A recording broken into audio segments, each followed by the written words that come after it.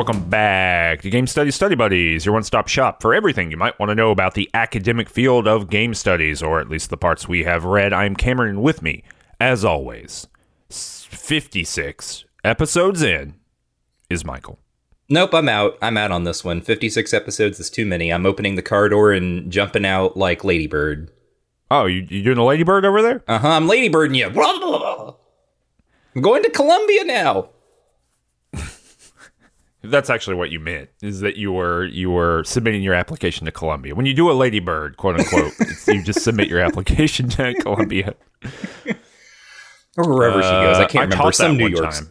You did? I like taught that scene as it was like an analysis course, and it was like, for part of the midterm, it was like, hey, I'm just going to give you a random scene. You got to do some formal analysis on it, right? Like tell me the pieces and then tell me how the scene works, talk about the editing, talk about the shots, things like that. And got a lot of people talking about that and jumping out of the car part of the Ladybird. It's pretty attention grabby. It is.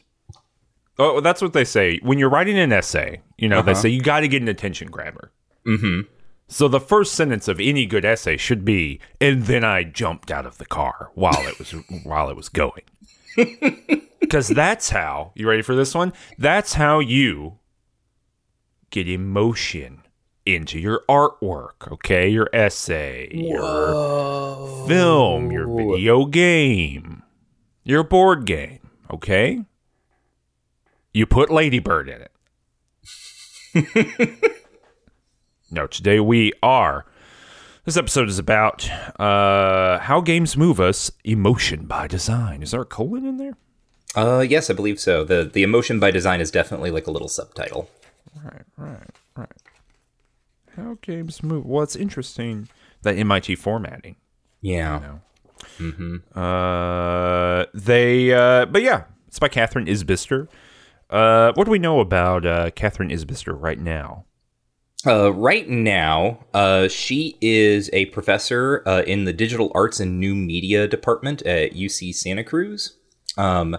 And so prior to that, which I take to mean basically like mostly the amount of time that she would have been doing the research that constitutes this book, up until about June 2015, she was an associate professor with joint appointments in the computer science department at New York University School of Engineering and the NYU Game Center. And she was also the founding research director of the Game Innovation Lab at NYU School of Engineering.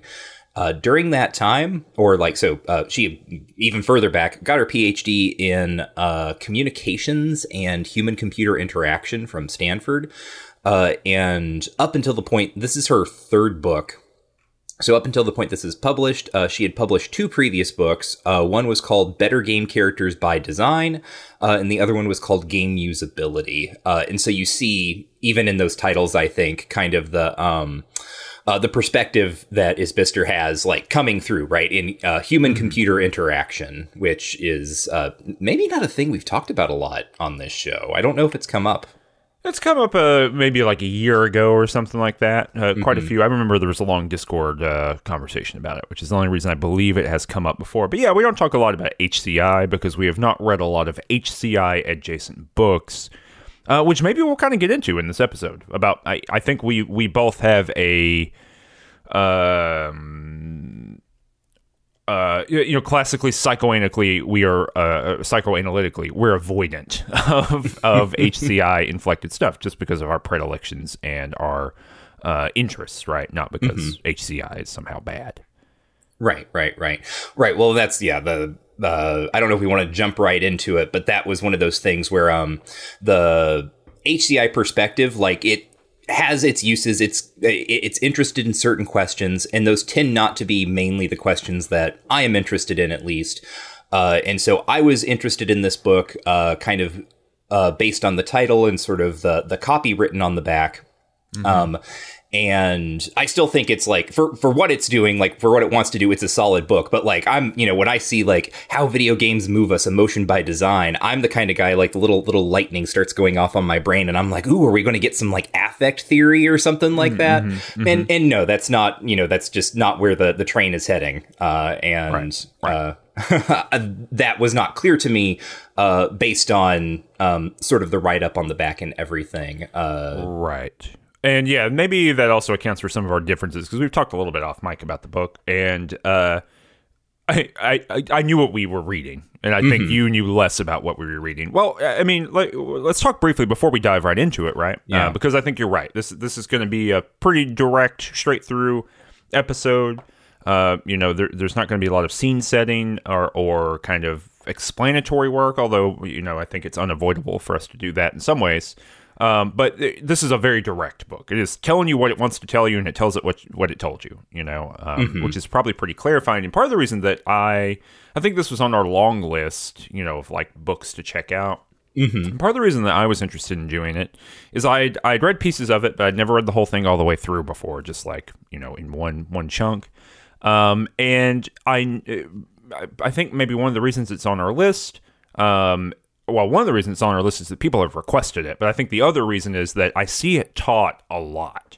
Mm-hmm. And I think, our show does a lot of different stuff. We are 9 minutes in. If you're not familiar with what the show is, it's the #1 Lady Bird fan podcast on the internet. But secondary to that, this is a show that brings the academic field of game studies to people who might not have time or the expertise or the inclination to read through books of game studies. So if you're a game developer, or you are an aspiring game designer, or if you are someone who's getting their education in game design and want to kind of change your horizons a little bit, or engage with stuff out of coursework, and you're interested in learning about books but not having to spend 10 hours reading the book, this is a good intro into those books. And as we always say, it's always to your benefit if you find a thing interesting, or you find a criticism that we have made to be compelling or whatever. It's probably in your interest to actually read the book yourself and engage with it.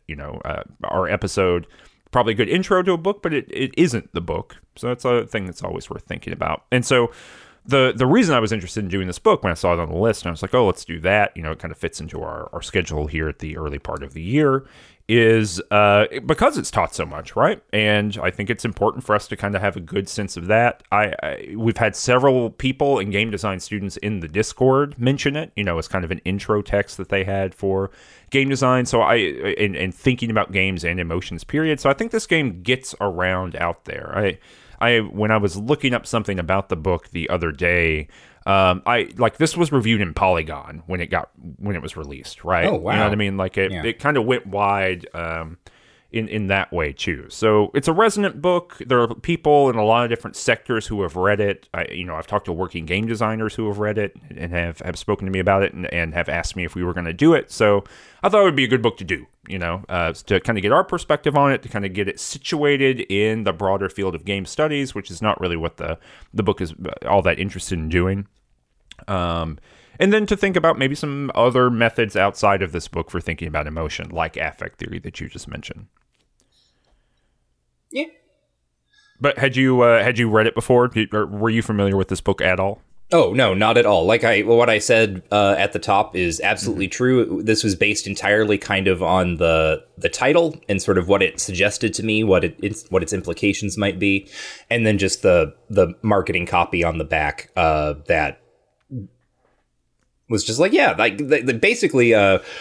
I guess if this is your first episode, one of the reasons that this was interesting to me is that the phraseology of how let's say media objects move us is intriguing to me, because that's a thing I am fully on board with, right? That is a thing that I think I've said in various permutations on various episodes of this show, that one of my main kind of interests is how do different types of media objects do things to elicit certain responses from their audience or their readers or their interlocutors or their viewers, whatever. Mm-hmm. And so I just wanted to see what was the perspective here, right? How do video games move us in whatever perspective or lens that Isbister is bringing to the table? Right. And we don't often do this, but as you mentioned before, right, the copy on the back of the book actually mattered for you, right? That was the thing that did that. And I do want to talk really kind of briefly about that. We've talked before, I think actually we had a long discussion about academic book series within publishers that I cut out of an episode at one point because we just kept going on about it. But if you're not familiar, I'm going to leave this one in, I promise. But the way that they work, right, is that you have an academic publisher, in this case, MIT Press. And then within that, they have kind of seriesed books and unseriesed books. And seriesed just means that it's kind of a vertical, or it's kind of a cluster of books that are all on the same topic or the same idea. And so if you're interested in reading about games or whatever, and you can go look in that series to maybe be introduced to other books that you're not familiar with. Patrick Krogan's book, Gameplay Mode, is in the Post-Humanities series, I believe. I might have the series wrong, but it is seriesed over at the Minnesota Press, for example. Mm-hmm. And the reason I say that is that this is in the Playful Thinking series. It's got its own little logo, and it's on all of the books. It is a series that is edited at MIT Press by Jesper Juhl, Jeffrey Long, and William Ericcio. And I'm not familiar with the people other than Jesper. But and they have a little like series forward at the beginning and things like that. But these books are really specifically game studies books that are targeted toward a wide audience that perhaps doesn't know all that much about games, or is interested in learning some kind of basic ideas. So you might know a lot about games, right? You might be, a college student who is really invested in like playing games, but you might not have the language that you need in order to analyze games or kind of discuss their parts. And so this book came out in 2017, and the books that came out before it in the series are Juhl's The Art of Failure, which is about how this failure specifically is like a key term or a key idea. How does it show up in games? Uncertainty in Games by Kostikian, which is the same thing, but uncertainty. How does that kind of structure play, and why does that do it? Sickart's Play Matters, which is a little bit different. It's more like a philosophical investigation into like what play is doing. Works of Game by John Sharp, which is kind of is game art, that book, right? And then this book, How Games Move Us. So, these are all, and there are lots more books in the series at this point. There have been another 5 or 6, I think. I actually think Aaron Trammell's new book is in that series, the Repairing Play book, I believe. And so, they all tend to be this idea, some particular idea. How does it show up in games? And they seem kind of geared toward designers in a lot of ways, right? Like, here's a lot of examples. Here's a lot of things for you to go to look at to see how this thing is involved in games and how you might be able to bring it together for you. The other thing I'll say about that, really briefly, just about kind of the wrapper of the book, things on the cover and other stuff here, is that it has 2 blurbs. One is from Noah Falstein, who was the chief game designer at Google at the time of publication, and the other one is from Jane McGonigal. So those 2 blurbs give you a sense of who is this geared toward, right? These are people, the chief game designer at Google and Jane McGonigal, right? Those are big names, big positions that speak to a broad game audience, much broader than like Michael and I. You know what I mean? Like in terms of like, like I'm looking for the blurb from Kashana Gray, right? Mm-hmm. Or I'm looking for the blurb from James Hans. Right. Right. Jane McGonigal is not, that doesn't light up anything in my head in terms of like, oh, this is like someone who's deep in the thing. She's someone with a lot of prestige inside of games and then outside of games too. You can go to Barnes & Noble and you can pick this book up and you can see Jane McGonigal and you can go, oh, I read that book, I'm interested in that book or those books. This person vets this book. So, it's that kind of thing.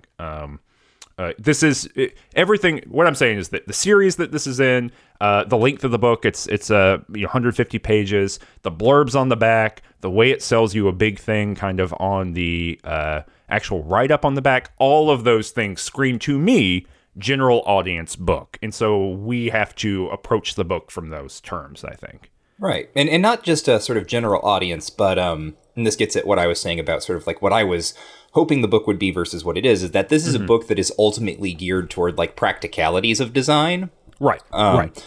Which is, I mean, absolutely solid, right? Like if you want something that's going to explain to you kind of the various ways that you should maybe think about how an NPC is positioned in the world and how it communicates to a player, in like very brief kind of examples, This is a good book to read because Isbister talks about that a couple times. But, you know, I was hoping for we're going to use theory to crack into experience kind of thing. And this is really a kind of like, hey, like, here is a kind of pattern or design type, right? That so-and-so developer has used to such and such an end. Right. Think about that. Right. Maybe you could do it. Right. Or maybe you never recognized this before. Now you can recognize it and have kind of a word for it. Right. And so, yeah, in reading, we say all of this to say, this is a lot of like, I mean, I guess sometimes we go for like a full hour before we ever talk about the book. So I guess this is not that weird to spend 15 minutes. But the reason we're doing this is like, I think the normal mechanisms for what we do in this show, which is like, engage with the theoretical presuppositions of the thing and kind of lay those out for the listener. And thanks so much to everyone for listening. Doing that kind of stuff that in some ways that doesn't really make sense with this book.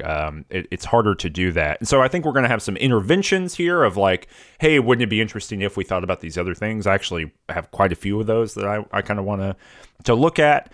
But ultimately, like, this is a book that's about outlaying some ideas about emotion and design through a very particular perspective, you know, this kind of HCI-ish form, the human-computer interaction form. And if the arguments in the book don't line up for you, or you're scratching your head a little bit, right, it's because this is a scalpel, right? It's not a machete, you know? Right. Something like, I mean, Kashana Gray's book, right? It's a machete, right? It is giving us ways of cleaving through huge parts of like culture, right? Of our techno culture, the way it works, how it operates. It's giving us these big theoretical forms. It's giving us a lot of ways to approach lots of different objects. You know, it kind of neatly slices through lots of different forms and functions in the world. You can use it to do lots of radically different things. This is a book that's very finite, very specific. It's for thinking about how emotion is communicated to players in games. You know, and so the way you have to approach it, the way you have to think the book, and ultimately what the limitations of the book are you know, quite different. Okay, well, so with all of that said, you want to get into the intro here? Yeah. The intro is very brief, and it provides a summary of everything that's going to be in the later book, so that's helpful. But mainly what this thing does is kind of rhetorically position this book and what it is, where it is trying to make its intervention. And this is also sort of important, I think, because there's two things going on here. One is that this book, yes. So I quoted this, so I can just read it out. So Isbister talks about how she is interested in undoing the common, and like I'm putting common here in like scare quotes, because how common this idea is, I think, actually really depends on who you are. And this really like shows how the audience or like potential audiences are being constructed here. The common idea that games don't really have, that they're emotionally shallow or they're alienating and so on and so forth. You may have this idea, you there again in scare quotes, because I think many of the people listening to this show are already, like, they do not need to be convinced of this. Right. But this is a book that is being written to a kind of implied audience with a certain perspective on games that, frankly, I think means that they are not as potentially familiar with playing games or kind of like basically the social and like community aspects of games that in the years since its publication have only become, I think, more central and important to the way that like major games run. Yeah, this book is written at the claim, directly toward the claim, you know, that Spielberg quote, you know, no one's ever cried on level 12. Right, exactly. You know, that's what it is geared toward responding to in a general sense. Right, and so that's definitely like a position to take rhetorically, like that's a idea that people out in the world have, and I understand why Isbister has it. But as I said, like this is this is not a thing I personally need to be convinced of, right? I'm already on board, like waving my little video games flag, like absolutely video games give us emotions, like let's talk about that. And so yeah, I'm out here crying about Solid Snake and shit in like 1999. Like I don't need to be convinced about that. But right, like as you say, this is a audience construction move, right? Right. Isbister comes in the introduction and says, people are saying blah blah blah. You're going to run through that, not literally blah, blah, blah, but people are saying all these things, right, about how games are not emotional. So then, therefore, this book is necessary in order to speak to those people, but also to identify how emotions show up in games. Mm-hmm. The other thing that happens here is Bister is talking about, when this shows up in the back copy too, that like we were at a renaissance moment, quote unquote, in games, which is... as we go through the book, like based on the examples that she's engaging with, becomes pretty clear that a lot of her thinking is being influenced by like the turn towards serious games in the late 2000s and kind of the consequences of that in like the indie game spaces in the 2010s. So this is a book that is written from and to a very specific point in time, and it is, weirdly enough, kind of a time that I feel like is ending at the point when the book comes out. That's not to say that like that's a fault of the book, right? But it is one of those really interesting like movements of history, right? That this book is so informed by a particular like ethos in the independent game sphere and sort of the art game sphere, and even to some extent, right, in the like AAA game space. That is, I think, at this point, functionally over. We have moved into kind of like a new paradigm for like gaming culture, whatever that is and however you want to define it. But it seems to me that like the concerns have definitely shifted it in certain fundamental ways to kind of like basically taking fundamentally online connected cooperative digitally mediated play as kind of a starting principle rather than a thing that kind of shows up occasionally as it does here. Right. Yeah, I mean, this book comes out in 2017. Like all books about games, in some ways, it's a victim of time happening, right?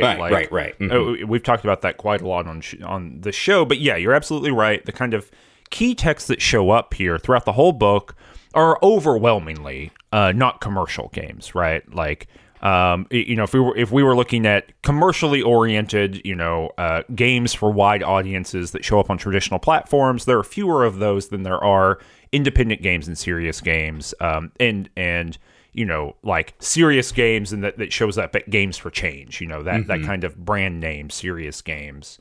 And what's really wild of reading through the book is being like, oh yeah, I've played like all of these games when they came out, right, and I'd forgotten a bunch of them, which also is kind of interesting too. Of like, well, how effective is the thing, But how lasting are these things? If I played these games in their moment of their greatest power and I totally forgot that I played them, right? But maybe that's not required.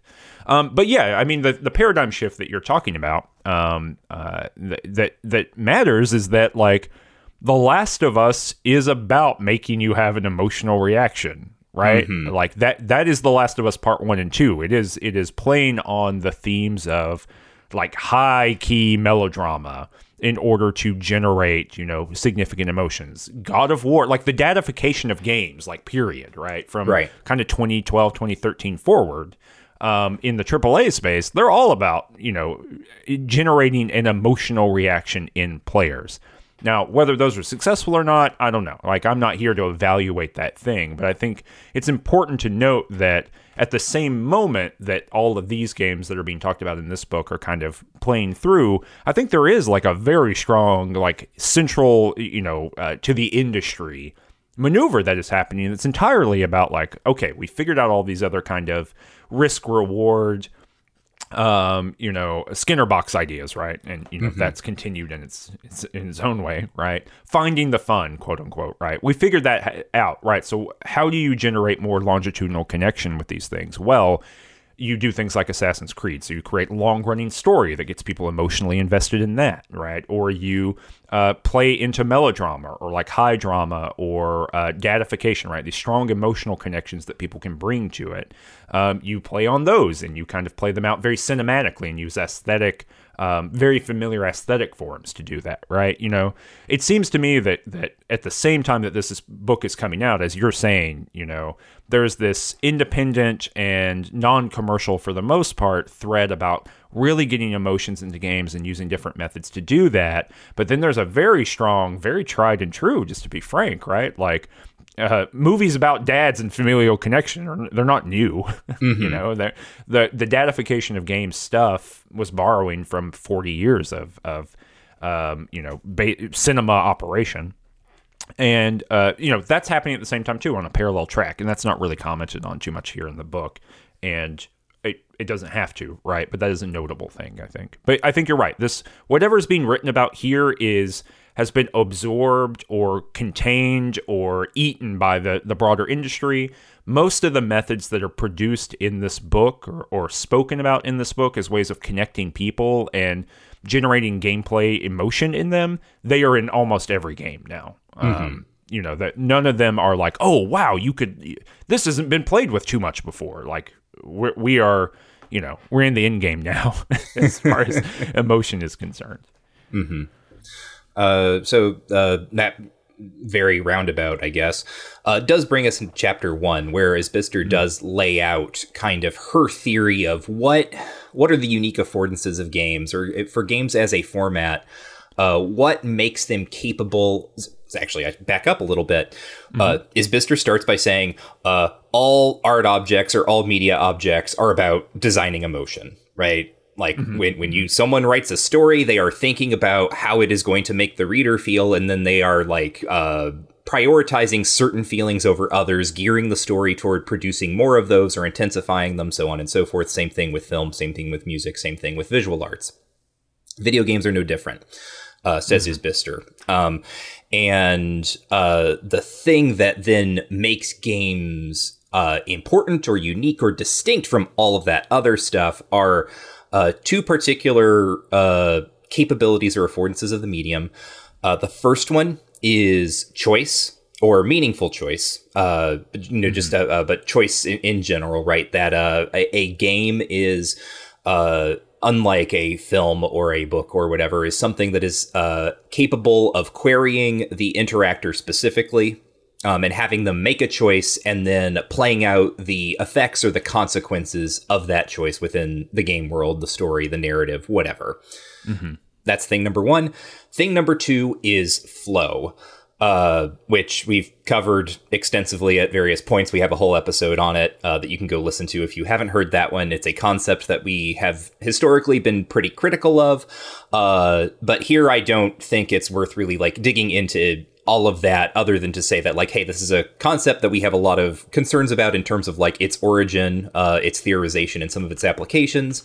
But Isbister really does like slim it down to kind of basically the design philosophy of flow, right. Like the game needs to have a sort of a slow escalation of challenge that never quite outpaces the player's abilities, so that they feel like they are encountering things that they can't quite do, but things that don't feel so impossible that they give up, right? There's always the feeling of being able to like do it next time and like to continue on to progress, so on and so forth.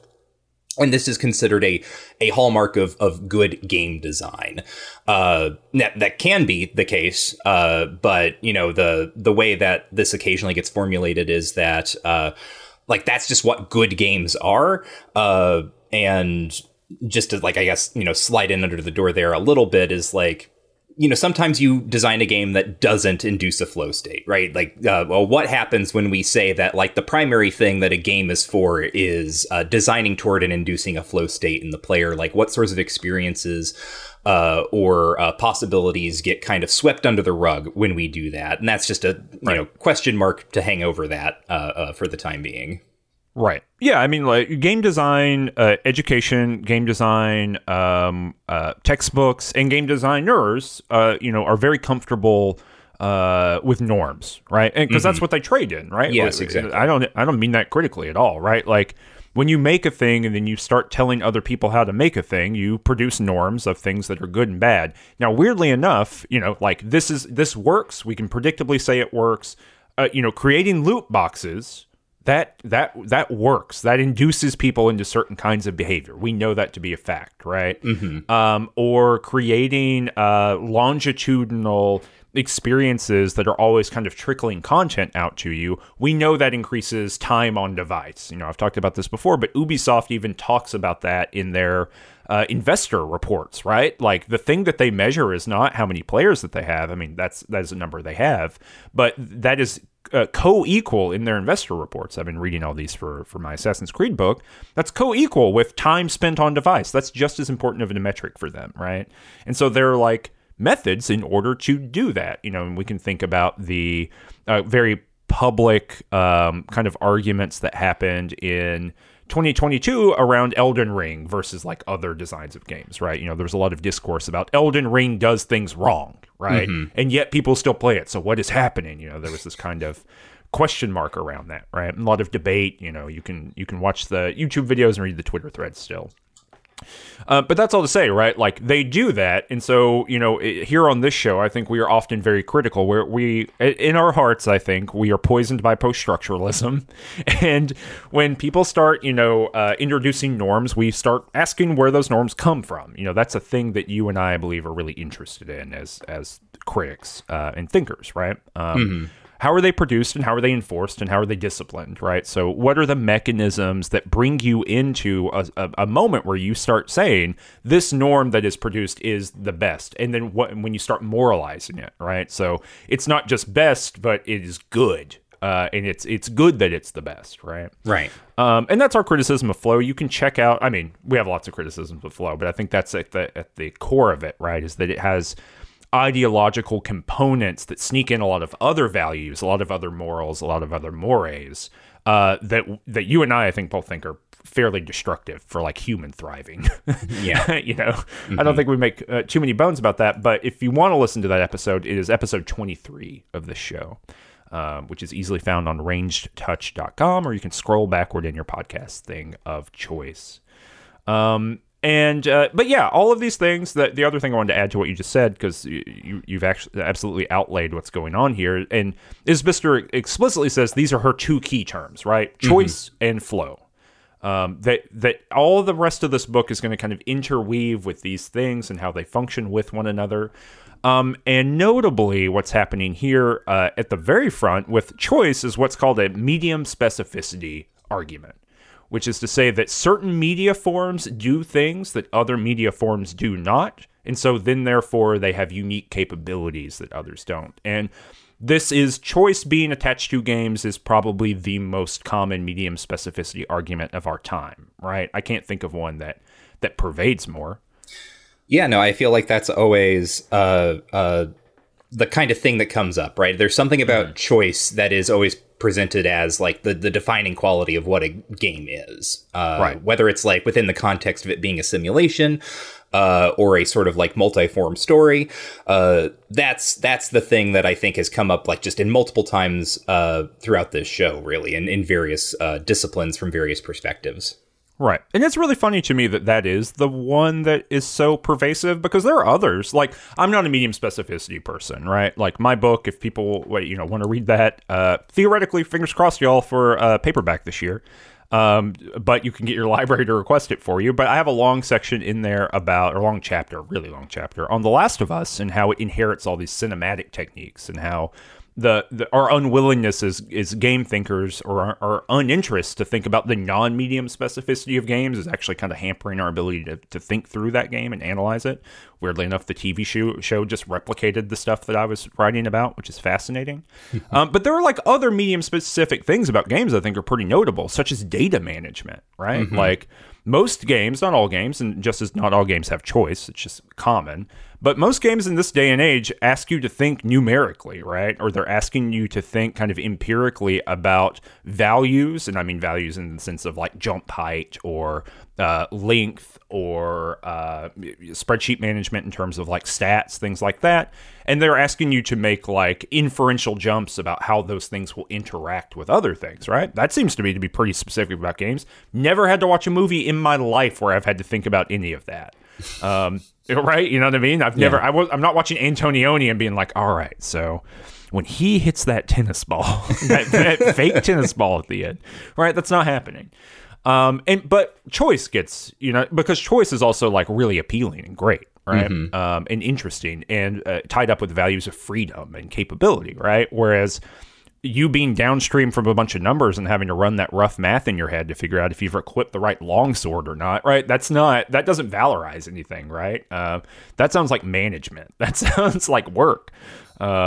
Hint, I think maybe a medium specific part of games, they ask you to do work. But, and that we like love that. We valorize it. It's in my book too, I guess. But notable here, I'm saying all that to say there are other routes to thinking about this, right? There are other key terms we could use to be doing that. Isbister is choosing two. And choosing two that have a lot of resonance with a lot of other game studies. Choice, with all these attending values, and then flow, with also all these other attending values. Are there things that really stuck out to you here in this chapter, Michael, about playing those out? Because that's kind of what the chapter is. It's just kind of playing out how choice and how flow show up in games to kind of set us up for the rest of the book where these are put into different contexts. Well, I think the main thing that jumped out at me in terms of the examples, actually, I'm just going to name a couple of the examples and then get to the one that I thought was sort of worth pointing out because of some weird resonance. So here we talk about like Waco Resurrection, which I don't know if we've ever talked about before, but is like an FPS mod that puts you in the shoes of someone in like the compound during the Waco siege, the Branch Davidian. Yeah, it's an Edo Stern game, who's kind of arts game creator. I think we have mentioned it. I think it comes up in the Gordon Kaleha book, the game in game. I don't remember the name of that book, but we have talked about it somewhere, but not at length. This is, I think, the longest write up we've seen of it. Okay, yeah. So like that comes up, and that's really interesting because that's, as you said, it's an art game, and it's like doing all sorts of weird things where like people have to like wear helmets that make them look like the cult leader. Am I David Koresh? Yeah, David Koresh. Am I conflating things? I'm correct, right? Like this is the one where this happens. They have the microphone that has things too. I don't remember no, yes, it does. Yeah. It looks like they are all wearing polygonal helmets in the screenshot here. Player wore David Koresh helmet masks and had embedded speakers and microphones. So yeah, all of those. Yeah, just some incredible stuff there. We also talk about like Cart Life, which was I don't think I hear many people talk about it these days, but it was huge back in 2012, 2013 when that came out. Yeah. Unplayable today, right? Isn't that true? I think so. Is it still offline? It was off. Richard Hoffmeyer is the developer of that, really notable developer in that moment. If you've never heard of Richard Hoffmeyer, you should, maybe go do that work. But yeah, I believe it is currently unplayable. Dang. Yeah. But sort of the questions there of like, how do we, the other, I guess, thing that fell out of this when we were kind of like laying the groundwork is that for Isbister, like one of the primary questions for her is like, not just how do games like design for emotion, but how do they design for kind of connective emotion, which can be things like empathy, but isn't necessarily, especially if it's like, like sending someone like a little treat on the MMO, someone that or something like that, right? That's actually like person to person, but it's not about empathy. It's about sort of like being able to show social connection. Here she's thinking a little bit about like where does identification happen? How does that happen? And so in Cart Life, you play one of three people who operate a food cart, and you have to make all sorts of choices about like how to manage your supplies and how to manage your money and how to like deal with your customers, right? You got to make small talk with them because that's part of the job, even though it's emotionally draining. And then you have like your personal issues, things going on in your life that you have to manage when you're not doing work. It looks like, just an FYI really quickly, it looks like Hoffmeyer has uploaded it to the AGS file to the Internet Archive. Mm-hmm. And it also looks like someone has taken that and then ported it to the App Store, but perhaps not attached to Hoffmeyer. Ooh. Yeah. Okay. I can't really tell right now. Anyway, so it is playable, is what I'm saying. Okay. Yep. But this is all sort of mainly geared for Isbister to talk about how, like, hey, basically, like, people do have emotions about games, right? People playing Cart Life feel anxious and upset in the ways that the player avatars are scripted to perform being anxious and upset by the circumstances of their life. We also just get some wild card examples here, like Love Plus, which was like a Nintendo DS dating sim, where some guys could like go to a particular resort in, I believe it was in Japan, and like have a date weekend with characters from the game, which meant that like they got to hang out with like a cardboard standee of these characters or something like that. And they could also do like a marriage ceremony, I think. Or no, one guy goes to where does he go? He like flies to an island where he gets married to a fictional character. Yeah, let me pull it up. They were married in Guam. Yes, okay. 2009. All right. So again, happy. Yeah. People. It's from the source of this image is Know Your Meme. People have emotions about games. Is kind of the point here. We also talk about The Sims and what are the various ways that The Sims models like expressivity in its characters. Right? How do you know when a Sim is happy versus sad? So on and so forth. But then. Kind of the really key example for me is talking about Brenda Romero's Train. Right. Which is a game where you are like, I think it's like a physical like tabletop game where you have to arrange like little people in train cars, so like sort of in the maximum like efficient way, and then that train goes off, and it turns out at the end that the train is going to a concentration camp. And yes. So you are now complicit in, the genocide of the Jews during World War II. And there's a lot of emotional response about this. Isbister walks through describing people who are playing the game and how they get really into kind of like the puzzle of like, yeah, how do I arrange all these little people in these little cars? How do I do this in the maximally efficient way? And then, it turns out what I was doing was this. That's horrible. Like people are crying, they're tearful. And this is illustrative for Isbister because this is a great example of like the flow thing along with the choice thing, right? People are making choices about how to arrange these little doodads that are representative of people on a train car. And as they're kind of like doing that, they realize like, I could actually move this around and do it this way, and that's more efficient, so on and so forth. And then it culminates in seeing like, the result of your efficiency, the result of your flow state, the result of your actions was this absolutely horrible thing.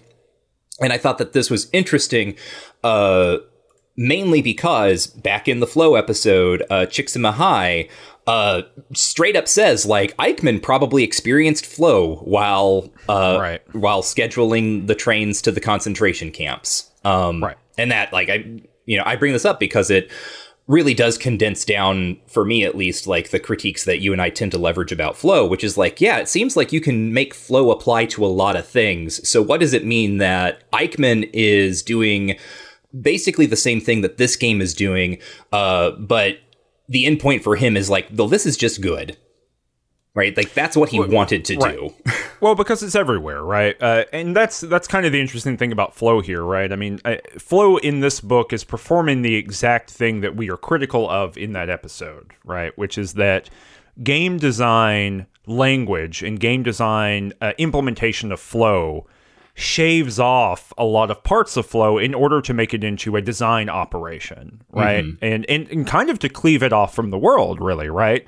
If what you say is games are good at Flow, and in fact games are so good at Flow that they're like the optimal form, that kind of discourages you from having to think about other media that do Flow or other just experiences in life. What's clarifying about reading that original book, and why I think that episode is very helpful for us in particular, right, is that Csikszentmihalyi is really clear that like Flow's everywhere all the time, and the important thing or the interesting thing for him is how you harness it, right? Mm-hmm. Like people accidentally walk into Flow all the time. The way he's able to find Flow is he just looks at people talking about similar kind of phenomena, personal phenomena, and he puts the name Flow onto that crystalline structure that shows up in all these different categories of life. And so what Isbister does is the thing that we're critical there, which is like looking to Genova Chin specifically, and then looking to like the operationalization, that of flow that Csikszentmihalyi does kind of later in his career,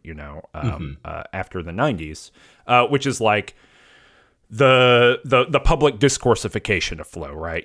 Here it is, here's its qualities, here's how you get there. And that's the reason we did flow as a book, is that's kind of the first version of that as a design implementation.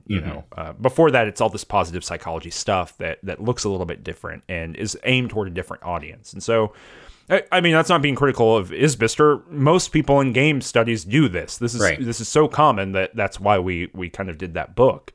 But it does illustrate something, right? Which is that if you begin from the position of flow in games is the best operationalized form of flow, and games do them best, then therefore it kind of puts you into a world in which you are only looking to games to see flow, and it puts you in this exact position that you're talking about.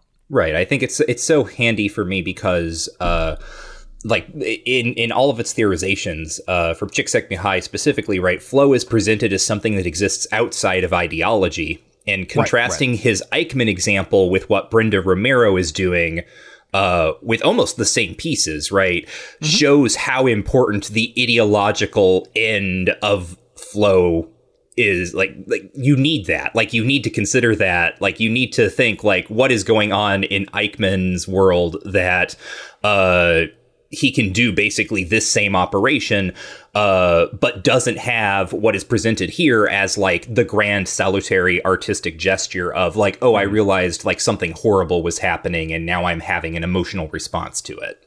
Right. And, Romero's very clear about that. I have sat down in front of Train. I didn't play a full game of Train, but I stood and watched people do it in a gallery setting. I mean, it's a fairly predictable game. You know what I mean? Like, it's a well-made game. But, if you sit down in front of it, it's not astonishing, right? In the sense of, like, it's a board game. And it's very clearly a board game. And, before I had ever seen it, I had been, like, kind of shit talking it, right? And I was like in my early 20s, right? So whatever.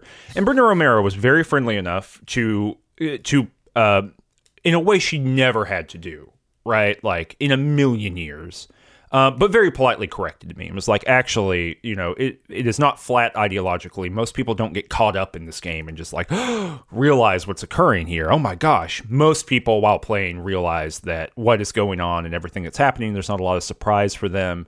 And so they begin resistant play immediately. And it seemed like for her in that very short kind of conversation that I had with her, digitally mediated, it seemed pretty clear that what was interesting to her, at least me reading, her comments, was that happens, right? That the game itself becomes a provocation actually to do the opposite of something like flow, right? To immediately generate self-criticism, right, and things like that, which is something notable here. Where does shame come up? Oh yeah, right. This is also in this chapter, right? So she says, this is on page 7, it is not uncommon or shameful to cry over something happening in a film or a book, but it's uncommon to see that happen in a game. And that to me is tied to Train, right? Because like part of the thing of Train, if Train works, the way it is both intended to work and the way that the book is claiming that it works, right? Is that its power is in choice, right? Like you're choosing to do these things and they are things that you should be ashamed of because they are tied into a history of violence, expropriation, and genocide, right? And the other games that Romero made as a part of that, right? There's one that is about the Middle Passage, and there's one that is about native genocide. And I've never seen those played, but I know they exist. Or maybe they aren't complete. I don't know. I've never seen them set up or anything like that. But and they're all about shame, right? I mean, they are about inducing a sense of holy shit. Look at this thing. You should be. As a contemporary human being, you should be ashamed or aware or engaging with the reality of this, these things that happened in the world. And I think maybe Irish colonization is another one of them. I don't know if that one got made though. I'm not up on my Romero mechanic is the message games. But also, like, notably, right, like, that's not as flat as it's presented here in this book, right? Like, in fact, if you are I mean, like, think about Kevin Smith crying about Marvel movies, right? Like, perhaps our most indicative example of a weepy man in the world, right? And people just roast the shit out of him incessantly for it, right? Like, for feeling like real emotions, right? And like, we have to be honest, or I have to be honest, it is silly to watch him do that. It is silly to watch Kevin Smith crying about a Marvel movie, but it is presented as culturally shameful that he is doing that. But also, like, outside of my own body, logically, realistically, I have to be like, well, yeah, he is someone who cares deeply about these things, and it matters to him, right? Like, but those things are decoupled, actually, right? Like, I can see something that is culturally mediated to me that I'm supposed to understand as shameful culturally, but also rationally know that it definitely is not, right? Like, emotions are not get it or not. Emotions are not binary. They are gradient based. And you feel those things all the time. And they function in different ways, right?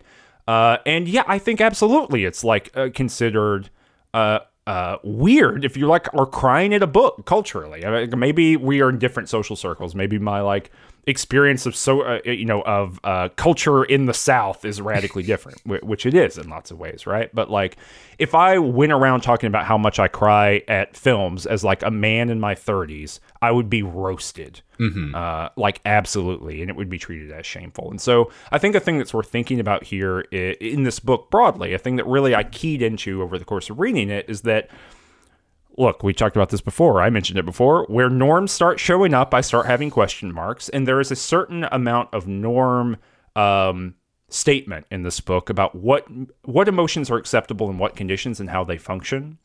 And that I start wondering, well, how are they produced by game mechanics or how are they produced by game situations, but how are they culturally mediated and how are they recognizable, right? This is that you and I both have a love for Cyan Nye, right? And this is why. Is that that's the only thing that she writes about. I mean, not literally, but you know, is she not the most incisive critic of how culture tells us what emotions are acceptable in what situation? Nope, that's. I was just rereading the Theory of the Gimmick, and like that intro lays it out so clearly, right? That like it's about having a thing and then recognizing that the way the world talks about the thing modulates how you experience it. Yep. Right. You are not sad because you looked at a thing. You're not sad because you saw something sad happen. You are sad because you were in a cultural context that informs you that you should feel sad. Right. And that neither of those eliminate the other, right? Like one is not overriding the other, but they are mutually constitutive. Right. You cannot have an emotion that is not in some ways culturally mediated as visible to you or acceptable or necessary. Right. Sadness as kind of a platonic object does not reside within, I don't know, the video game that you're playing. Right. It doesn't like sadness doesn't live there, right? It lives everywhere around it. Chapter 2, Social Play, Designing for Multiplayer Emotions, PvP Garfinkel City of Heroes. I love that. Yes. No. Like all-timer line in this book. I make the Lego racers go.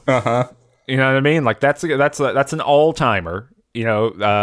But Garfinkel, the City of Heroes, that's pretty good. That's pretty. Do you want to explain that, or you want to just let that go? No, we're gonna let that one go. If you want to understand what's happening there, read the book. We're moving into the next chapter now.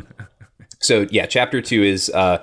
And this is another thing I think I was gesturing at the beginning when I said it feels like this book is coming at the end of a moment where discussions of multiplayer games are always so sort of separated from single player games here. Whereas from my perspective, at least, and I know that there are like still single player games being produced.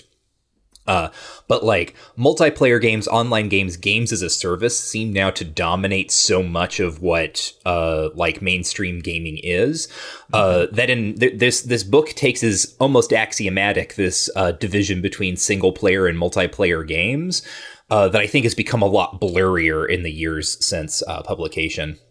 Right. Anyway, that's neither here nor there, right? That's not Isbister's fault. It's just like, again, noticing like, hey, history's happening. We've seen a shift here. Right. And so she talks about basically that there are kind of 3 key ways for her that social play gets produced or designed for. These are coordinated action, role play, and then just like social situations in general. And so like in the case of coordinated action, she talks about Little Big Planet. And how when you're doing a multiplayer game of Little Big Planet, you have all sorts of little emotes that your little sack person can do to like let the other players know, like, hey, you should go stand over there, right? And you can like point and then like do a thumbs up when they do it right, or like frown when they do it wrong. And this provides ways of players to communicate with one another to coordinate action. Moving into roleplay, then we have something like City of Heroes. This is kind of one of the primary examples here. That is all about how, like the thing that I think I never played City of Heroes, but whenever it comes up, like there are people who speak of this game so fondly, and so much of their fondness for it seems to reside in just like the characters that they made up and sort of like the concepts behind them and how much fun it was to kind of like play that person. And there's a whole list that Isbister gives that I think some players gave her of like characters that they made. The one that I copied into my notes because it was my favorite was Organized Mime. And I'm just quoting here from page 59. Organized Mime. He was an evil mime who was super strong and awesome to play. All those characters are great. Like all the characters that are listed here are like all timers. Yes. I just love that. Like what gets it for me is like Organized Mime. He was an evil mime. All right. Great. Perfect. I like the Killustrated Man who had a lot of tattoos and is good at martial arts. Like Yes. That's great. So there's that. And then we also talk about Anna Anthropy's Keep Me Occupied, which was like an arcade cabinet. That Anthropy designed and built for the Occupy protests in Oakland. And it was intended to be a kind of, like, I mean, it was also, like, it was clearly like a piece of social art, right? But the way that the game worked is that, I may be mangling this in my recollection now, but it was one of these things where... Do you want me to do it? Yeah, I got it you do it. fresh Get in it my down. head.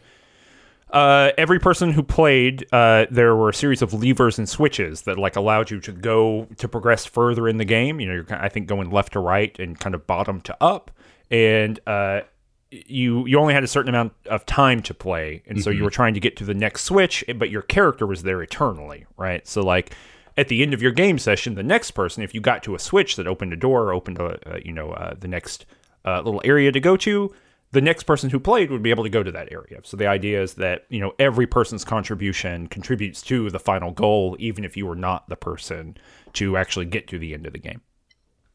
Okay. Yeah. So, yeah, that's like, you know, cooperation in social settings in like a very sort of different case, because here the arcade cabinet is like a physical thing that's being carted around between protest sites, and people who are playing it are like actually like sort of basically like it's almost like a relay race, right? Like passing the baton. And this is sort of paralleled with, or not parallel, but like contrasted with going back to City of Heroes and how that game got Garfinkled. Which is a term that comes from a researcher whose first name I don't remember. Here it is, Harold Garfinkel. I'm just going to quote here from page 68. Garfinkel and his students, he was a sociologist, studied the creation and preservation of social order. They conducted, quote, breaching experiments where they would violate social norms by perhaps standing very close to a conversation partner or bargaining in a department store, and observe how people tried to repair or restore order. Sidebar, we just call this trolling these days. But that's kind of the idea, right? Is like that there are certain like unspoken social codes when we're out and about in the world, and Garfinkel and his team were like, you know, I would say probably non-malignly like breaking those codes, right? Overstepping boundaries and things, and basically seeing how do people react when kind of the unwritten rules of social discourse get thwarted in some way. Yeah, this is basically just like 1/8 of all TikToks made. Yes. This is that kid saying he was Pickle Rick and wooing around on the floor. Yeah. The TikTok is Garfinkelization machine. Basically, yeah. We're all getting Garfinkel. Like, I don't even want to look at that shit, and I'm getting Garfinkel, you know? Yeah. So what happened in City of Heroes, which is also like City of Villains, apparently those games were kind of like co-extant or something. The games were not PvP to begin with. And they ran for a couple of years without PvP, and then a PvP mode got introduced. And it was not well received because so much of kind of the culture and like the presuppositions among players about like how do you play this game when you come into it had been fostered by an environment, right? A game environment where there was no PvP. And so like typically they were more interested in like being cooperative and like working together, that like the introduction of PvP became just a huge flashpoint for an eruption of grieving, basically. Griefing, I should say, not grieving. People weren't mourning, but they were, again, trolling each other. Right. Yeah. Looking it up, City of Villains is the first expansion pack, and if you own, and it was standalone, you could play it by itself. But if you own the previous game, they were melded together for you. Oh, okay. So there you go. All right. Now you know. Yeah. So basically, there's a brief interview with a guy, David Myers, who, when the PvP mode launched, it had a whole bunch of rules associated with it, but those rules were kind of applicable only to the PvP mode and didn't really defer to like community consensus regarding prior standards of play. And so he just griefed people by following PvP rules at the expense of all of the other rules that had kind of bubbled up over the years. And people didn't like it. Yeah, right. Well, and it's also a notable thing, right, of that this is a really clear demonstration that social rules are culturally navigated. They are not necessarily inborn within the game object, right? Which kind of goes into the emotional thing, right? Like, where is it? Where do emotions emerge from, right? Are they from specific mechanics, or are they from a cluster of different sets of expectations and ideas and mediations? Really clear pairing. I mean, it gets cited across this book quite a bit, but Communities of Play, the Celia Pierce book that we also did an episode on, it feels really resonant for this chapter specifically, and it does get cited. But if you're curious about more of this kind of stuff and like how this operated, that book is pretty helpful for that issue. And that's kind of this chapter, unless you have something else to say. No, okay. I don't think so. Yeah, but I think you're right in a general sense that like, this is where games went, and more importantly, right, like social play, because of the ubiquity of the internet, and it was pretty ubiquitous at the time this book was being written, and it has only gotten more so, right? Like, even straight up single player games in which there are no possible operations of networked play, they're still social play games, right? Because if you talk about it with anyone... Right, Undertale. Yeah, right. You know, we've run into that. If you want to check out our Undertale Let's Play that's going on right now, you can go to youtube.com/rangedtouch, youtube.com/rangedtouch. And you can see that. But yeah, lots and lots of games at this point have a anchor of here's how you should be doing the thing. You know, that is the largest complaint probably about FromSoft games, which is that you can play the game. The games themselves provide lots of different routes for doing it, but within the social system of the game, there's a valorization of a very particular types of play, and those change the emotional resonance of those things. Right, like there are some people, and I would encourage people not to evaluate themselves against the community in this way, right? But there are some people who complete the game, but not, single melee weapon only or whatever, and really legitimately seem to believe they haven't completed the game, right? Like they don't believe that internally in themselves, they don't believe they beat it the quote unquote right way. And so this kind of social mediation, cultural mediation of the play experience is now shot through a huge amount of the play experience, which is I think often unfortunate. I mean, this game, I want to talk about this during the conclusion for the book, but this book is really mostly concerned with pro-social and positive affects in games. And I think that means that there's some missing pieces, but let's talk about that in the conclusion. Yeah.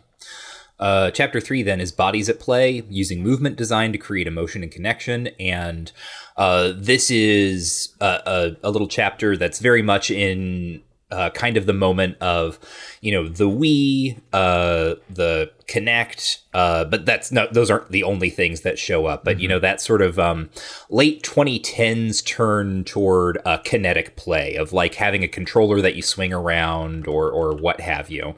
And basically the argument is that doing these kinds of like actual physical movements with your body results in particular types of emotional effects that are not the same emotional effects as you would have if you were playing a game by sitting there holding a controller.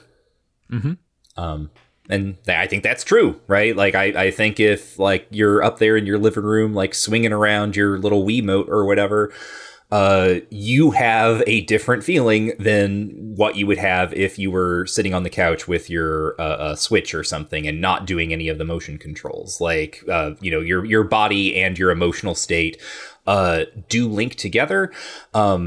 Just in terms of an intervention I would make in this chapter is I do think it kind of like flattens out some of how that works, where there's because it is geared toward kind of a design logic, right? Here is how you design for the optimal player experience. Well, if you're doing this kind of motion game, then you want them to do, whatever the good body motions are.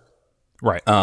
And I just don't think that it's necessarily like that one-to-one, right? I don't think you can pin your hopes on designing for the right body emotion or the right body movement to then instill the associated emotional state with that body motion. Like, I don't think that's quite how that works. Or I think taking that as being how it works is that kind of design philosophy might not produce the results that you're looking for. I think that some of the claims here, like for me, I read them as overstated. And that's fine. Like I'm not even really critical of that in a general sense, right? Like, this is a book that is designed to be read by people who want to know more about this, and you want to highlight the positive potentials.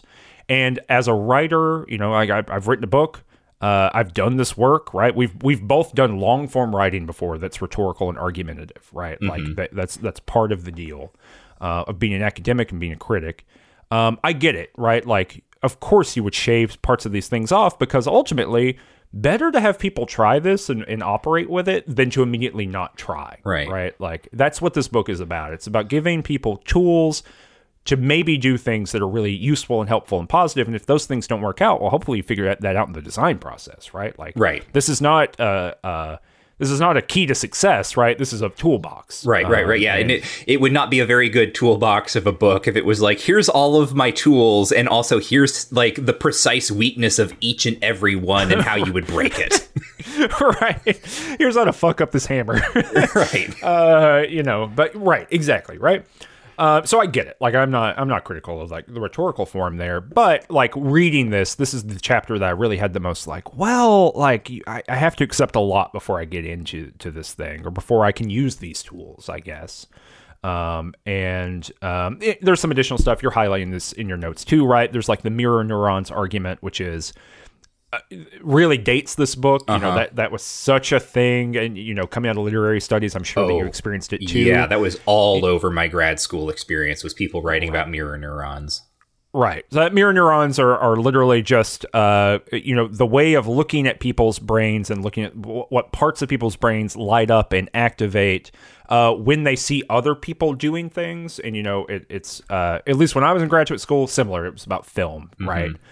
In the original mirror neuron studies that are cited most often, I think were about orangutans. Yeah. If I'm not mistaken, and they were looking at orangutans, and they would show them video of like an orangutan like eating a grape, and then the centers in the orangutan's brain that lit up, that the one, so orangutan sitting with a headset on, or really electrodes probably on their head. Yeah. Basically looking like Cybo-Man from, what do you call it? The Lawnmower Man, yeah. From the Lawnmower Man. So orangutan sitting there Cybo-Manned up and is watching a video.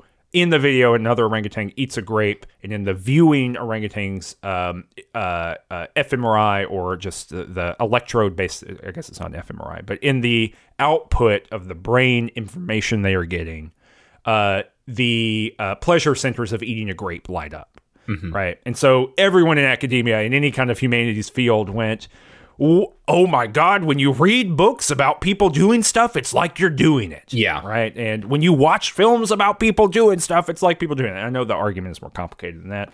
I'm summarizing for a podcast. Please do not leave any comments. But, that was a really... there was a lot of enthusiasm around that. And I have heard less about mirror neurons recently than I did in the past. I do believe that in the last data that I read, we were kind of unclear on if mirror neurons are actually in human beings or not. Yeah. Maybe that has been more clarified. That was the last I heard of them, too, is that there is actually evidence suggesting that what holds true for the orangutan, even if we're understanding that, correctly, right, what's going on there, might not hold true for human brains. Right. And so, like I said, this chapter for me has a lot of if-thens. I thought it was interesting to read. And the thing also to think about here, too, which is pretty interesting, is that all of these game mechanics, for the most part, all of these kind of physical gameplay things, have been supplanted by VR. Yep. Mm-hmm. So, kind of a thing. Oh, I was also thinking here, too, we're going to get to the part where, some of these systems didn't recognize, people with darker skin color, right? And that never showed up. Yeah. Then we have the next chapter, the final chapter, Bridging the Distance to Create Empathy and Connection. And this is, again, sort of follows the pattern of many of the chapters kind of post actually, even the intro falls into this, where it's we need to talk about choice and flow, right? Each chapter kind of has some key terms. So the key terms here are sort of the key ideas for design, the ways that designers create connection in games. And I'm quoting here from page 110, the sharing and exchanging of digital objects, the cultivation of, quote, summer camp, unquote, like context for play, and the shaping of hobbyist and activist communities around play. Yep.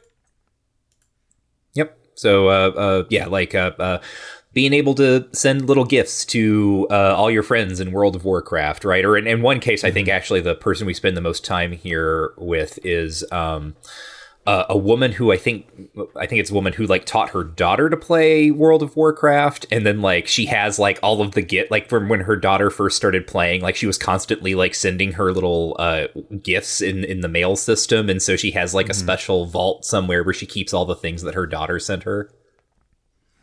Yeah. There's a really interesting. What's notable here is two kind of things are happening in this chapter. One is what happens when you play a network game that fosters intimacy and kind of learning. You know what I mean? How do you learn from other people in a digitally mediated environment? How do you create long-term connections with them?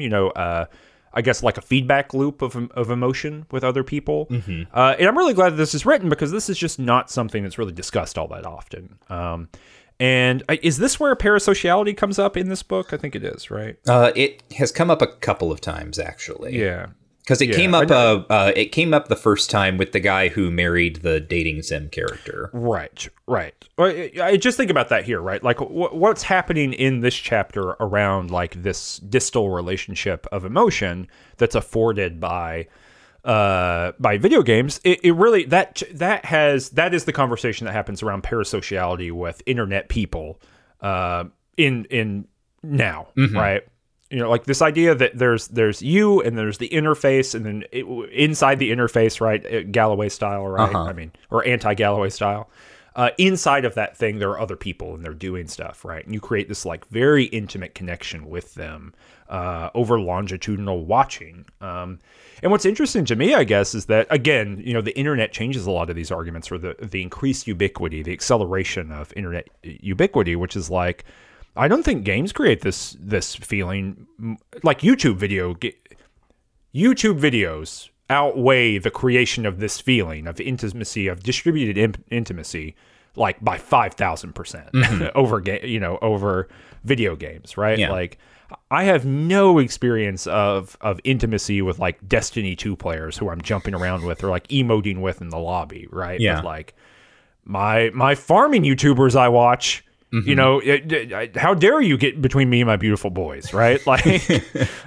Right.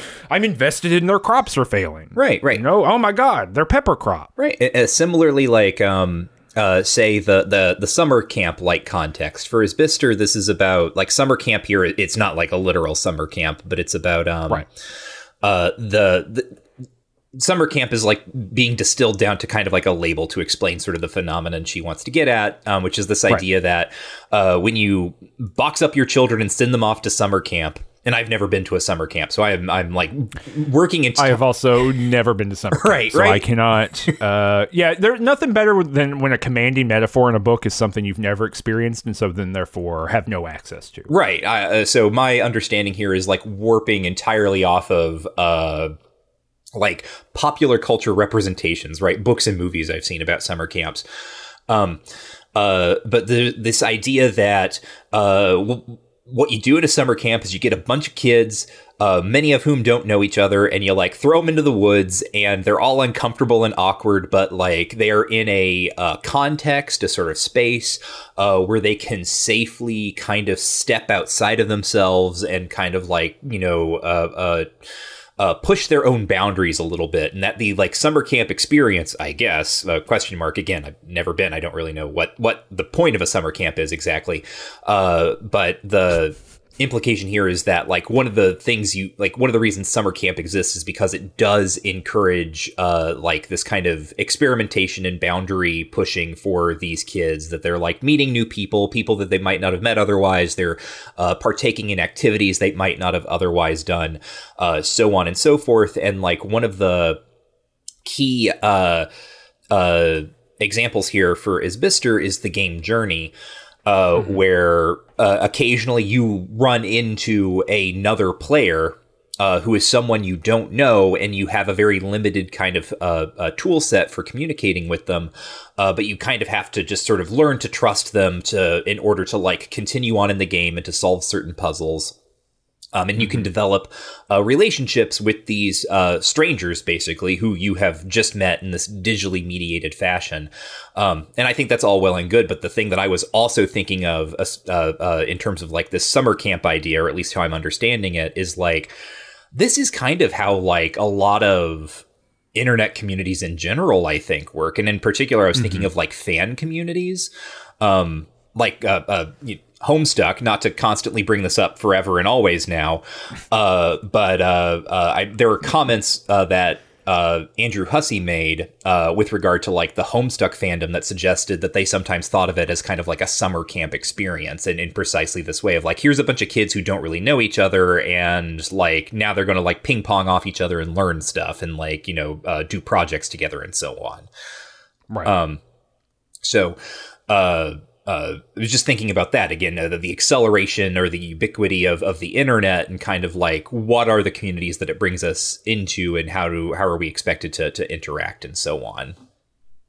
Yeah, I mean, a thing that's really interesting about this too is like the voice of this I guess intervention, right? Like the kind of like what does this kind of pro-social distributed play in Journey specifically look like, right? Like the voices of that get to be Stephen Totilo, Eric Kane, and Jason Killingsworth, right? Who are all kind of, they're game critics who probably would not, and I don't mean this in any kind of disparaging way, right? But like, especially when this was written and when Journey comes out, they are game critics who probably are not seeking out experiences like this anywhere other than a commercial game like Journey, right? Like, I don't get a sense that any of those people were interested in like going and looking at art games or experiencing those things. I mean, they are commercial game reviewers, critics, thinkers, right? Explicitly and exclusively in all of them, right? Jason Killingsworth, probably most famous for at this point, most well known at this point, right? For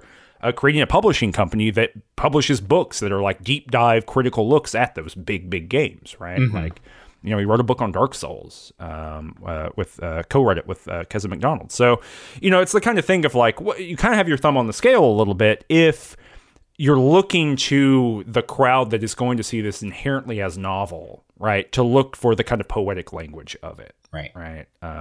There's a little bit of, well, what did other art game people think of it, right? How did they engage with that? Did they find it as kind of charitable, engaging, whatever? Or did they find it different? And Isbister's in those communities, and I kind of wonder why those voices are not here to kind of compare and contrast with people who are kind of just struck by the wonderment of the thing, right? Like the that kind of thing around it.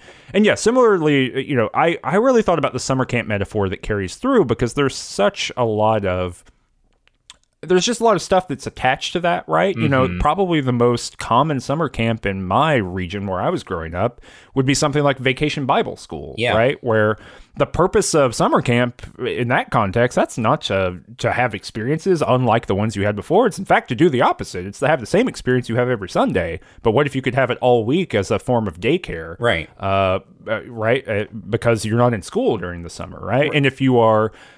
if you like that, and if you think that's like positive culture stuff, then you could say, well, it fosters a heavier connection with people's faith, right? It allows you to kind of do that work and think through that. And if you're critical of that, then it's a form of long form and sometimes violent, right? Like I grew up with people who went to Vacation Bible School and got disciplined and harmed, right? And so it's like a form of, it can be, in its most negative form, a form of religious indoctrination and sometimes abuse, just straight up, right? Right. And I think, I don't know about summer camps other than that, but my coming into this, that commanding metaphor of the summer camp is not one of kind of, what would be shown here is like good liberalism. And I don't mean liberalism like the political perspective, but liberalism in like there's an open field of possibility and you experiment within that to find the good for yourself, right? And then that kind of creates a better human or a better person.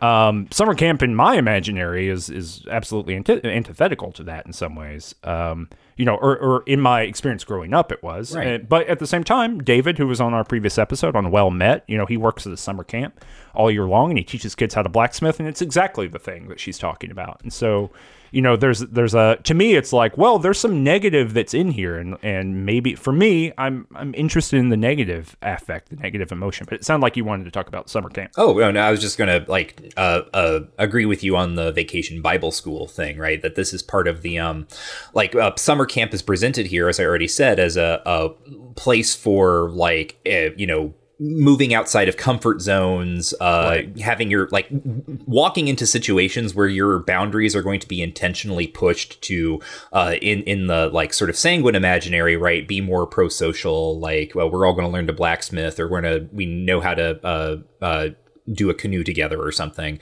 But yes, as someone who also experienced a lot of Vacation Bible School, the boundaries there were about hey, here's how what you're thinking and how you have been thinking is wrong, and we're going to push you into a different way of thinking. And go check out the Needful Things episode of Just King Things to see to get a sense of how this worked out for little Michael, who really had a problem with specifically religious authority figures telling him what to do.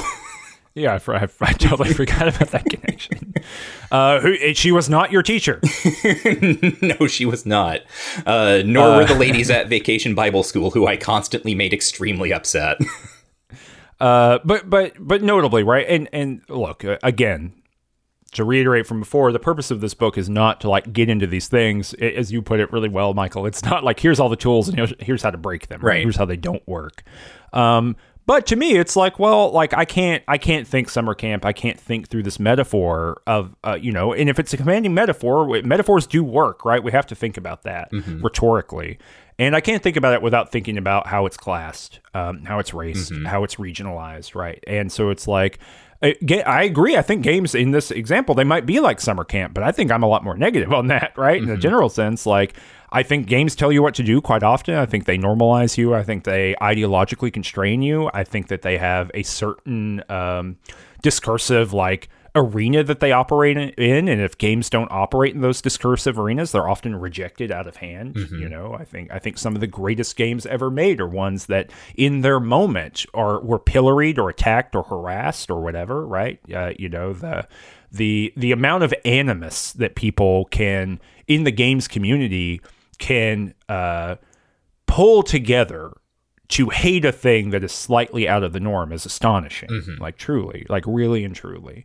I've known, we've both known many independent developers who have just been brutalized by this, by the idea that you could create a condition that is slightly outside of any kind of normative existence. So, that haunts me with that. I can't not think of that. I can't really think through it. But it sounds like we are in the end game now. Yeah, the end game is the little coda at the end of this book, and I mean, I can summarize my version, and I know you had something you wanted to revisit here.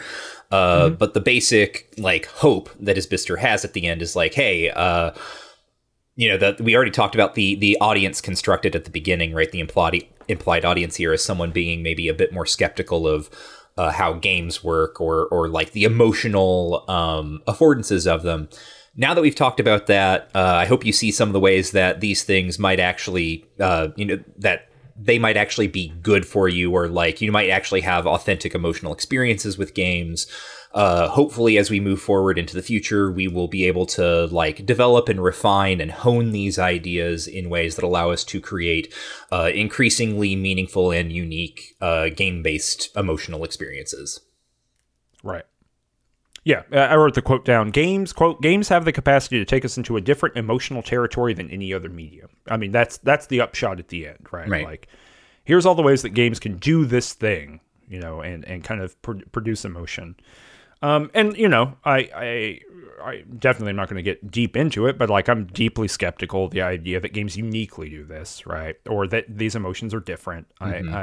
I think anything that we come to around this, we could find a film or we can find a novel that does similar work. I'm deeply skeptical of this kind of medium specificity argument. But yeah, I mean, my whole thought kind of all the way through. And again, like this is a critical comment in the sense of like, I've engaged with the book and then I came to this thought. This is not like, this is why the book is bad. So please, listener, take that to heart, right? This is a build upon thought. This is not a, this is why this is flawed thought. But for me, like the things that are most notable about emotional interactions are negative emotions. And I understand why Isbister focuses on pro-social and communitarian and positive emotions here, because this is implicit in the book, I think, but it's actually kind of easy to make negative emotions, right? Yeah. Like, games are really good at making you feel frustrated. They're really good at making you feel scared. They're really good at making you feel angry. I mean, we sort of skated over it, but in the body chapter, she does talk about like the two games, like the Pain Station and the other one, like the games that just like straight up physically hurt you if you do something wrong.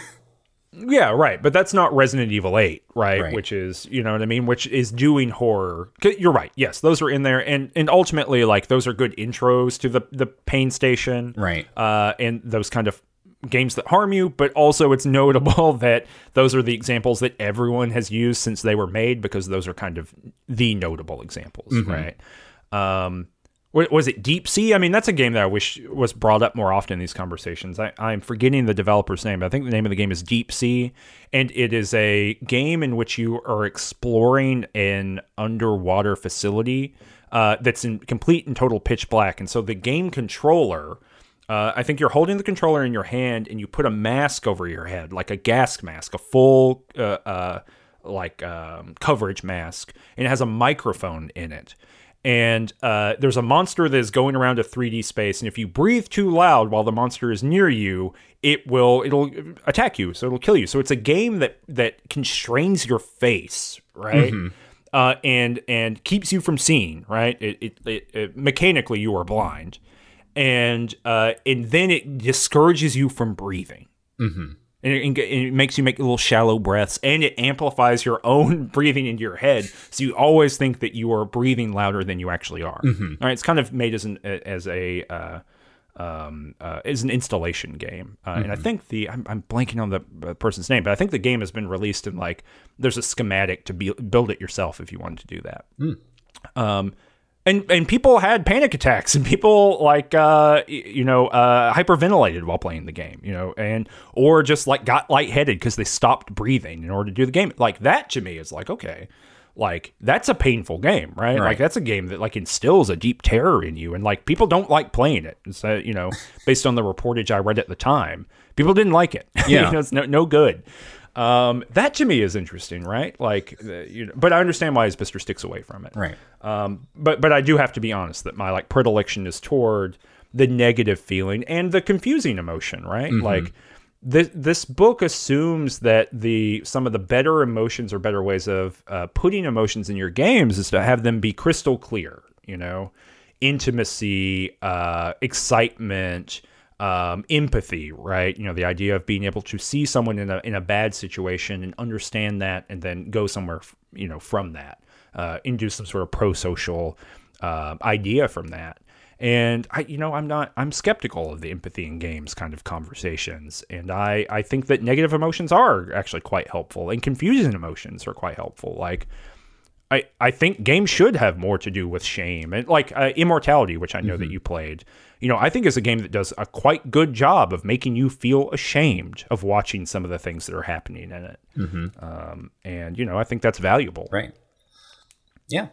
I mean, I made this comment in my notes actually kind of at the beginning, because that's when Isbister kind of lays this all out, right? Is that she is going to focus on kind of these positive emotions. And like you, I'm interested in kind of the negative, or at the very least the confusing. I think it's really interesting when an object delivers to me an emotional state where it seems like the designed takeaway for me is like, I don't know how I felt about that. And like, what I'm supposed to do now is think through that feeling and figure out what it is I felt, and come to some sort of maybe clarity on what that experience was and what it means. Yeah, we're just poisoned postmodernists, Michael. just deeply disturbed Marxists. We can never escape our dogmatic leanings toward Marx and his dreaded love of ambiguity. Yeah, you got me. Hey, look, capital's a vampire. I don't know what that means. That can be anything. But yeah, right. I think we both have that, charitably a predilection, uncharitably bias. Yes. That, prevents us from like wholeheartedly going into the thing. But I also think those things are important. And to be fair, I guess that those are things in this Playful Thinking series that the Art of Failure does get into that a little bit. And Uncertainty of Games does get into that a little bit, but those are also both kind of reconstitutive books, right? Yeah. They're about why those things are good and ultimately pro-social and beneficial. And there are games that have ambiguous status as to that are very canonical in the study of games that don't show up here, right? Like September 12th is a game where the emotional recognition of that kind of procedural thing is commonly discussed and understood, and that doesn't show up here, right? Because it's hard to talk about that kind of game in this context, I think. Yeah. But that's, just to gesture back at what I said at the beginning, like, this is, what I mean when I said, like, when I sat down to read this book and I'm thinking, emotion by design, I am hoping it's going to get into maybe some of these issues of like ambiguous emotions and so on and so forth. But no, really what this book is trying to do is something very different from that, very different from what I would do if I were writing a book with a similar title. And that's fine. And if anything that we've said sounds interesting to you, it's probably pretty easy to check out this book, because it's a brief read. It'll give you everything you need to know. And as you've already said, Cameron, apparently it's already being widely taught. So there you go. Yeah. I don't, for any kind of criticism I have, I think the marker of a good book, or an interesting book at least, right? A good and bad book is whatever. But an interesting book, a book that's worth engaging with, is that there's very little here that I would just dismiss out of hand. Right. In terms of like, I don't agree with this on the claim level. And so then therefore all the if there's a claim, then there's an argument, right? There's very little here where I'm like, the claim is something that I disagree with on principle or empirically or like ideologically, and so then therefore the then doesn't matter. There's very little of that. For the most part, it's a book that if you disagree with it, it's useful to disagree with it and helpful to kind of argue with and against it, which is, I think, what these playful thinking games are about. I don't have any kind of interiority to that, but that's my impression, right? They are meant to help start the conversation. They are meant to help make very clear the bounds of particular kinds of arguments, and then you can do something with them. And I think that this is a helpful book for doing things with. So yeah, and I think here there's an understated or an under argument here that's about empathy in games that we haven't gotten to. but I think it's really important, and it actually kind of ties into some things that I've been writing recently. So hopefully I'll be able to maybe engage with this. There's particularly a reading of the game Hush that I remember playing back when it came out. That I just played back then and thought, oh, that's interesting, and now I'm a little bit more deeply critical of in a kind of a fundamental way. But yeah, I think it's a really interesting book. I think it was helpful to engage with, and you would never self-promo this way, Michael, but I'm going to self-promo, right? Which is like, it's interesting to hear you say that about the book, being that you are someone who has made a game. I mean, you've made many games, but you've made at least a game, My Father's Long, Long Legs, that is canonical and like making people feel scared with not a lot of artifice, right? Like, there's not a lot of mechanics in that game. There's not a lot of stuff. It's mostly execution, right? It was your kind of clarity of vision there of how to make people feel a particular kind of way, and it still works. People still talk about it all the time, as a thing, and people are still constantly realizing that you made it, which is always funny to see. Yeah. But you know what I mean? Like, and so your version of this book would be very different, but also there's not a lot of tools in this book to analyze, a game like that does that work. Right. And not to like center myself too much, but it's such a great illustration that for Isbister, the, components of games are choice and flow. And My Father's Long, Long Legs is a game that, quite specifically, I designed to be critical of the idea of choice. Right. In sort of the first instance, like it's a game where it feels like you have choice, but you actually don't. And like, that's the, sorry to spoil my own work here if you aren't familiar, but like, that's the reveal, right? Is like choice is almost at least 50% something that a player projects onto the apparatus in front of them rather than anything the apparatus is doing. I don't think it's a game that's conducive to a flow state, because that's not the sort of thing I'm interested in. I don't think you're like, man, if I just read this that much better, I'm going to get really scared at the end, right? That's not the teleology there. Reading this is so just difficult enough that it's keeping me going, right? No, there's like this absolute nightmarish friction in that game that like sucks, and not like the game sucks, but like for me, the affect of experiencing that thing and moving through that game is like, there's going to be a thing, and like, the expectation is that something terrible is going to happen, right? It's dread. I mean, it's a game designed around, I don't know if that was the intent, but it feels like it's a game designed around how do you use some fairly simple mechanisms to create dread, which is notoriously not a flow state, and not choice-based. It's actually the fact that your choices don't matter that would generate something like dread. So that's all to say, right? Like, I don't mean that to be like, and so then therefore this book is useless. I say that to then say, well, I would love for someone to take this book and in conversation with this book, talk about things like, Resident Evil 8, or I guess Resident Evil 7, probably more likely. It's got a little bit more of that going on.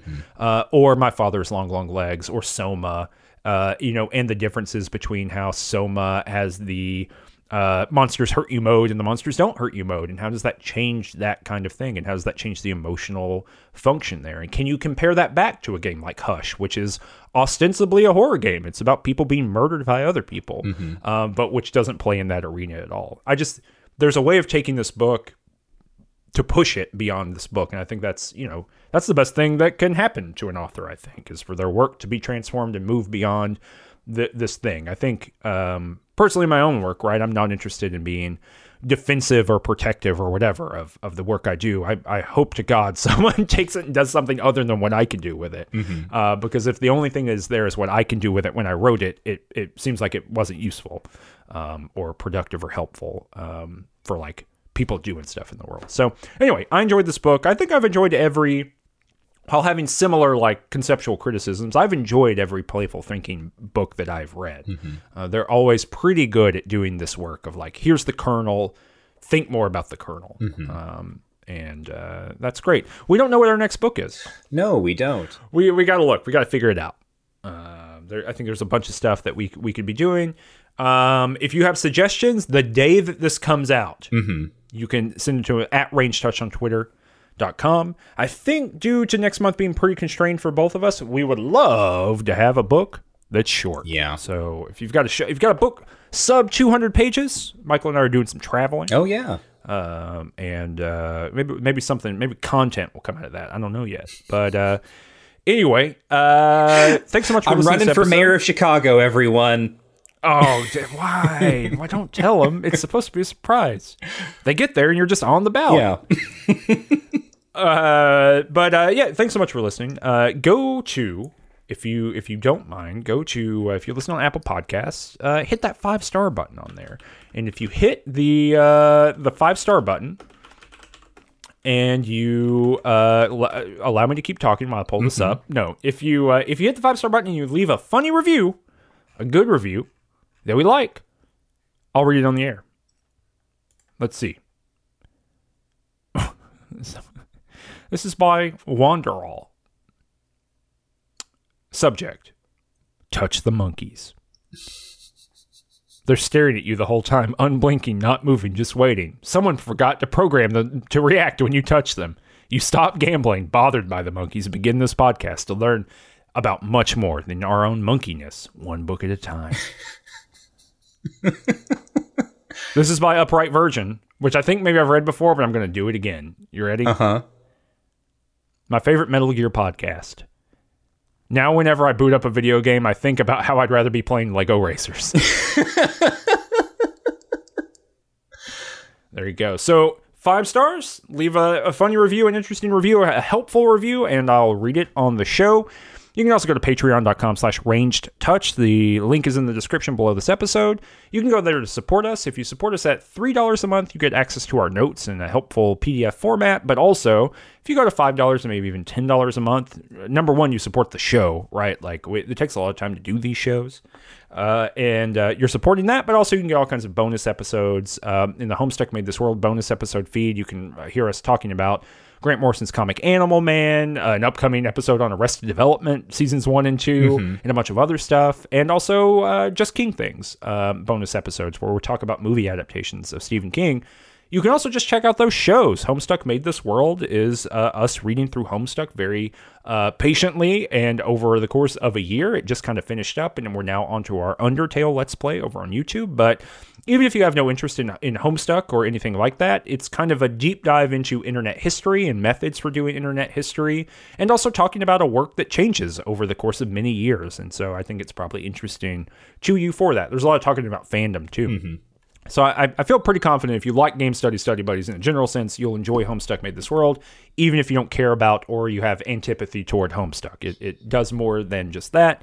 And then Just King Things, which is our show where we read through the works of Stephen King in publication order. We've done a lot of those episodes, and that's a fun show to do. And I think that if you like our method for reading academic books here, then you'll probably like our method for talking about pop fiction over there, which also has a lot of cross-application if you like thinking about the popular, which we do too. We got a new show coming in the summer that's currently unannounced, but it's going to be a big kind of read show. There's going to be it's the replacement for Homestuck Made This World on the Ranged Touch Network. Keep an eye out for that. That's really good. That's another reason to go to the Patreon, patreon.com/rangedtouch, in order to get information about that when it drops. It's going to be big. People are really going to like it, I think. We're really excited about doing it. We're already doing prep work for it now.